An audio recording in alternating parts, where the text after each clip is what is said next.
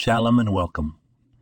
Today, let's delve into the beautiful mitzvah of candlelighting, a practice that illuminates our homes every Shabbat and festival. The flickering flames of the Shabbat candles are more than just tradition. They're a source of peace and harmony. They represent the light of the Torah and the warmth of Jewish tradition, a beacon for a peaceful home. The sages teach us that lighting Shabbat candles is so vital that it takes precedence over buying wine for Kiddush. This is because, while Kiddush sanctifies the day, Shabbat candles create Shalom Bayit, peace in the home, which is a fundamental value in Judaism. The gentle light allows for a serene environment where one can enjoy the Shabbat meal and share quality time with family.